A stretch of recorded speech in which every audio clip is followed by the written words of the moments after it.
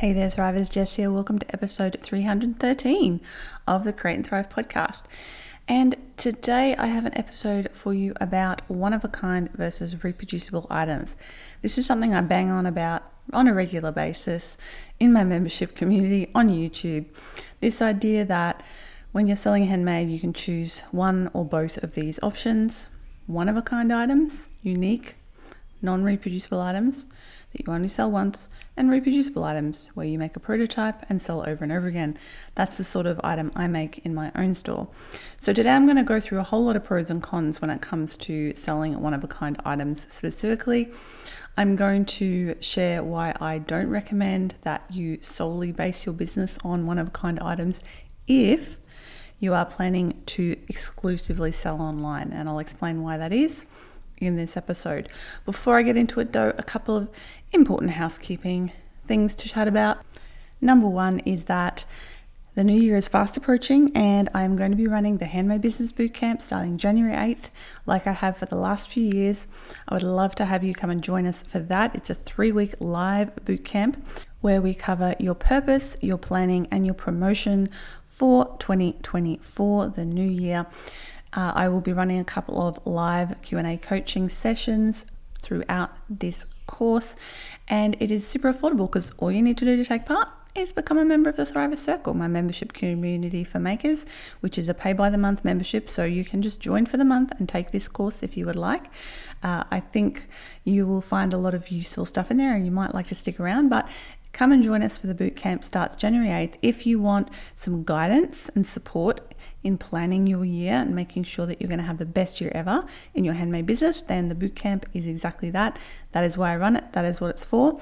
So I'd love to see you join us for that. Head on over to thrivercircle.com and look for bootcamp. It'll be on the main page for most of December and a bit of January, but if you just look under the resource library, you'll see it there as well.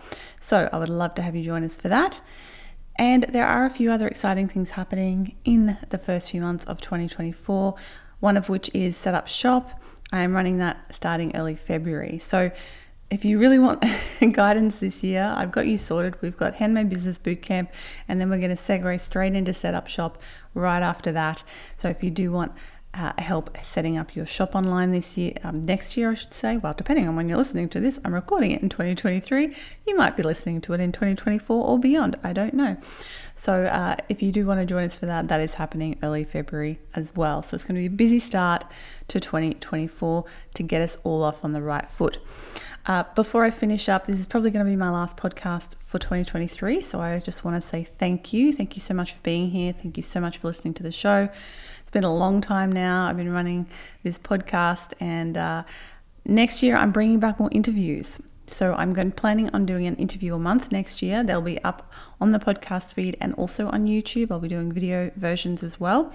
I know I haven't had many, if any, this year. My focus was elsewhere, but I miss them, and I think you probably miss them too. So I'm going to be bringing you back interviews with a lot of successful, exciting handmade business owners in 2024. Really looking forward to that, and I hope you look forward to that as well. And of course, as always, I have more content over on YouTube at youtube.com/Jess Van Den if you want to learn from me on a more regular basis. But this podcast will be coming out at least twice a month next year. So I hope you enjoy that. All right, let's get into today's episode where we discuss reproducible items versus one-of-a-kind. This episode is also available as a video over on my YouTube channel. So if you'd like to check that out, head on over to youtube.com/Jess Van Den to watch that right now. Do you want to grow a thriving, profitable handmade business? My name's Jess Van Den, and I'm here to help you do just that. I took my own handmade business full-time in 2010. And since 2013, I've helped thousands of makers just like you create and grow successful handmade businesses. So, are you ready to thrive? Let's get learning. When you sell handmade products online, there are kind of two ways you can go about it. Way number one is you sell unique, one-of-a-kind products. Way number two is you sell reproducible products. So a one-of-a-kind product is anything where you make one of it, it's unique, there's only one, you're never going to make more, or at least you're never going to make more that look exactly like that. Whereas reproducible is you make a prototype that you can reproduce to look identical or as close to identical as possible, and therefore you can just keep making that over and over again. Both are as legitimately handmade as each other, but making reproducible products is way more profitable when you sell exclusively or mostly online than making one-of-a-kind products. And today I'm going to explain exactly why that is, and you might get some insights into how to make your one-of-a-kind products more profitable, and or maybe I'll convince you why it might be a great idea to have at least a line of reproducible products that you can sell, which is what I encourage the majority of my students to consider when they do want to sell online. Now, I just want to clarify something first, because I have a lot of people ask me this. If you make something like ceramics, right, where the product, you can never quite be sure if it's going to come out exactly the same, or you make clothing or whatever where the pattern placement might be a little bit different, that's still a reproducible product. If you're making the same product using the same glazes or the same patterns in the same shape and size, that is still reproducible. You can put a disclaimer on your product listing where you say, every item is handmade. You may get one that varies slightly, and even better, you might show a few different examples of that product, not in the first photo. Make sure the first photo is just of the thing they are getting, like the one product, but you might want to show, this is where you might get slightly different glaze finishes or whatever. And that is a way where you can make reproducible products that are a little bit different each time, and that is acceptable. Okay, with that out of the way, let's talk about uniquely one-of-a-kind products and the issues that come along with selling those online. Okay, so the first one is obvious, that the fact that it is unique, there's no way to mass produce it or to repeat it.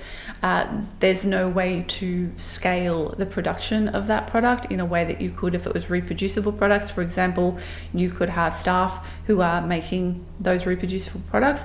If you're making one-of-a-kind products, chances are you're going to want to create them yourself, because you are going through and doing the whole process from beginning to end. And of course, along with this comes the fact that once you've made a product, you have it sitting there and then you have to sell it. Whereas a reproducible product, you make a prototype and then you can sell that same thing over and over and over and over again without actually having the product made, because you make to order. So when you make one-of-a-kind products, you are having those products, the time and the materials and the money you've invested in that product is tied up in that product until you sell it. Whereas when you have reproducible products, you actually can the prototype's the only one you've actually made until somebody has actually paid for that product. And you can generally sell the prototype as well, although frankly, I usually keep most of my prototypes for myself when it comes to the jewelry I make, because I like to have it. The second difficulty is pricing. You have to, every single time you make a unique product, go through the process of pricing your product. And for those of you who know how hard it is to price a product, yeah, it's not fun. I mean, you should have a formula in place and a system and a process in place for pricing, which if you do, will make this a lot faster and a lot easier. But it's still something you have to do every single time, is come up with that price. And if you have you're not making the same product over and over, you have to every single time calculate how long it's taken you, what the materials costs are, what the overheads costs are for this particular product, and all that sort of stuff. And that's going to make it a little bit more difficult each time and take more time to calculate the right price for it. The third thing is marketing and visibility. So if you're making reproducible products, you can use that photo of that product for years and years and years and get it out there in as many places as possible. Whereas when you're making one-of-a-kind products, a problem you may come up against is that people will see the product that you've made and go, oh, I'd like to buy that, but you've already sold it and you don't have another version of that product to sell. And so they might be like, well, that's all I wanted, and then leave. So it makes it a little bit harder to kind of gain that traction.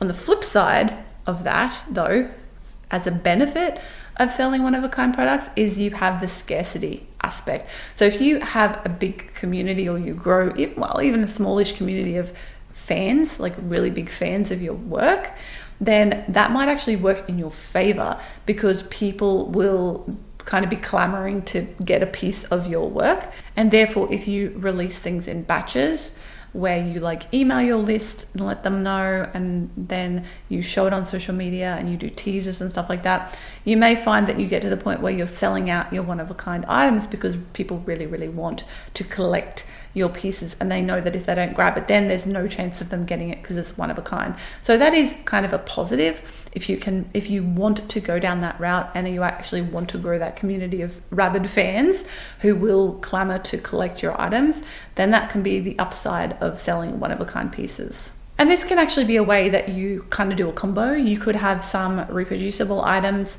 and then you could have those one-of-a-kind pieces as well, which are special, higher price, and that people want to collect. So making one-of-a-kind items is time consuming, and it's time consuming in a couple of different ways. The first way is obviously the making of the item. You have to come up with a concept, come up with an idea, maybe sketch it out. Then you have to make it, and maybe the first iteration of that concept doesn't work out, so you have to make a second prototype or a third, so there's a lot of extra work that goes into the design and creation process that you have to do every single time you make a new product. Whereas when you sell reproducible products, you do that once, and then you benefit from that creative IP over and over and over again by reselling that same product. The second way that this takes even more time is when it comes to listing online. So if you are specializing in one-of-a-kind products, I usually try to encourage people to go down the route of doing markets or consignment or wholesale rather than specifically just doing online, because that will save you a lot of time and be more profitable. When you're selling online, you have to go do all of the extra work of listing that product. So you have to photograph it, you have to edit the photos, you have to write a description, you have to come up with keywords and do the research for those, you have to write a title, you have to then write your keywords, you have to go through the process of actually uploading everything to the shop, uploading the photos, maybe making a video and uploading that as well, writing down all of the attributes and the categories and all that sort of stuff in Etsy or wherever it else is that you're selling. That takes a lot of time. Okay, so if you're doing this every single time you list a product, it's really cutting into your profit margins and the time you have to spend doing other things like marketing your work.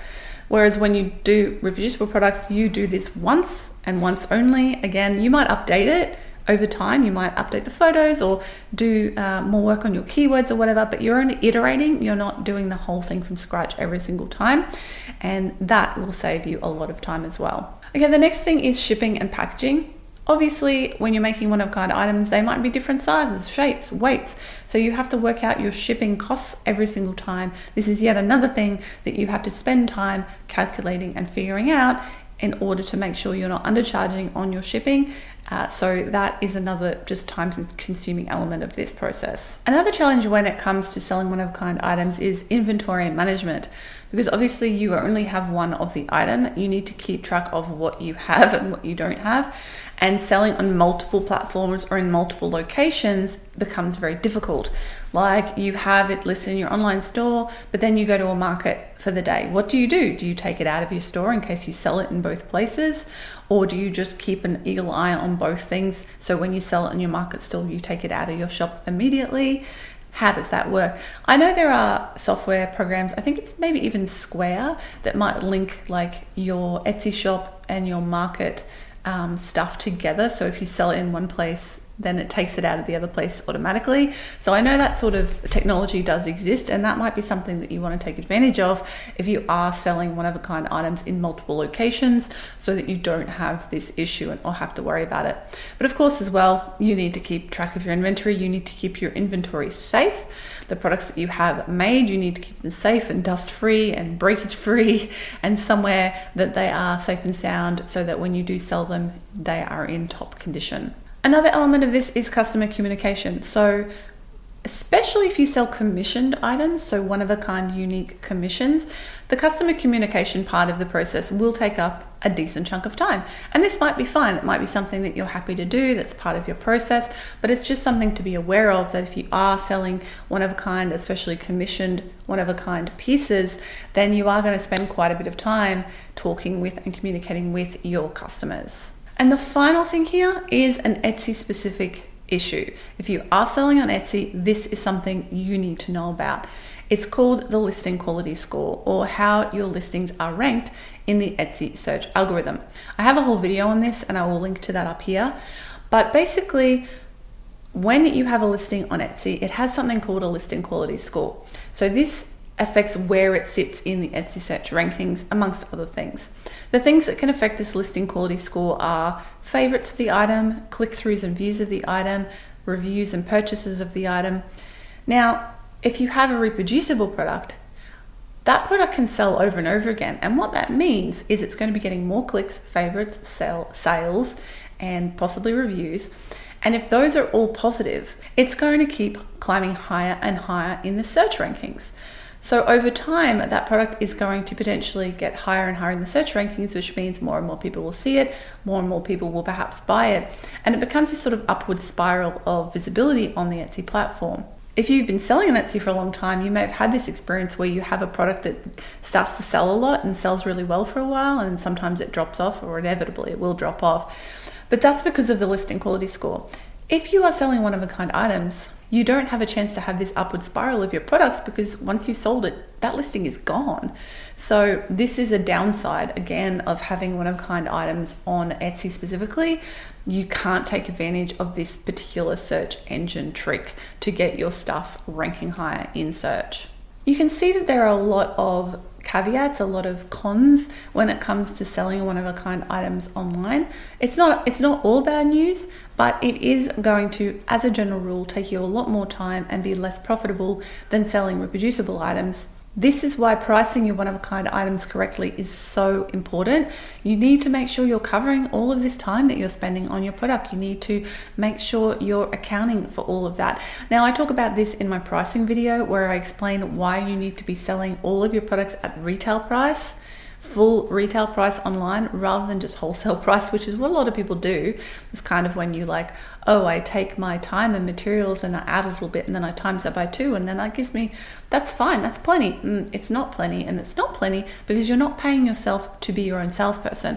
And I talk a lot about that in that video, and I'm going to leave that one here because if that sounds a bit revolutionary to you, I want you to go watch that video and learn why pricing is so important, because you do have to pay yourself for the work of selling your item, not just for the work of making the item.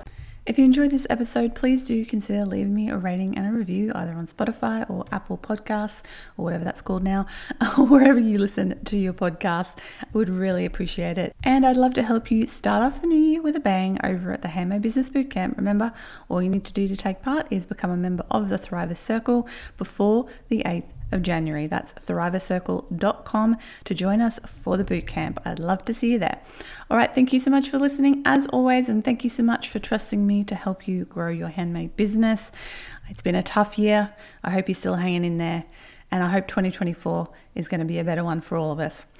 Thanks again, and I'll catch you in the next episode. Bye for now.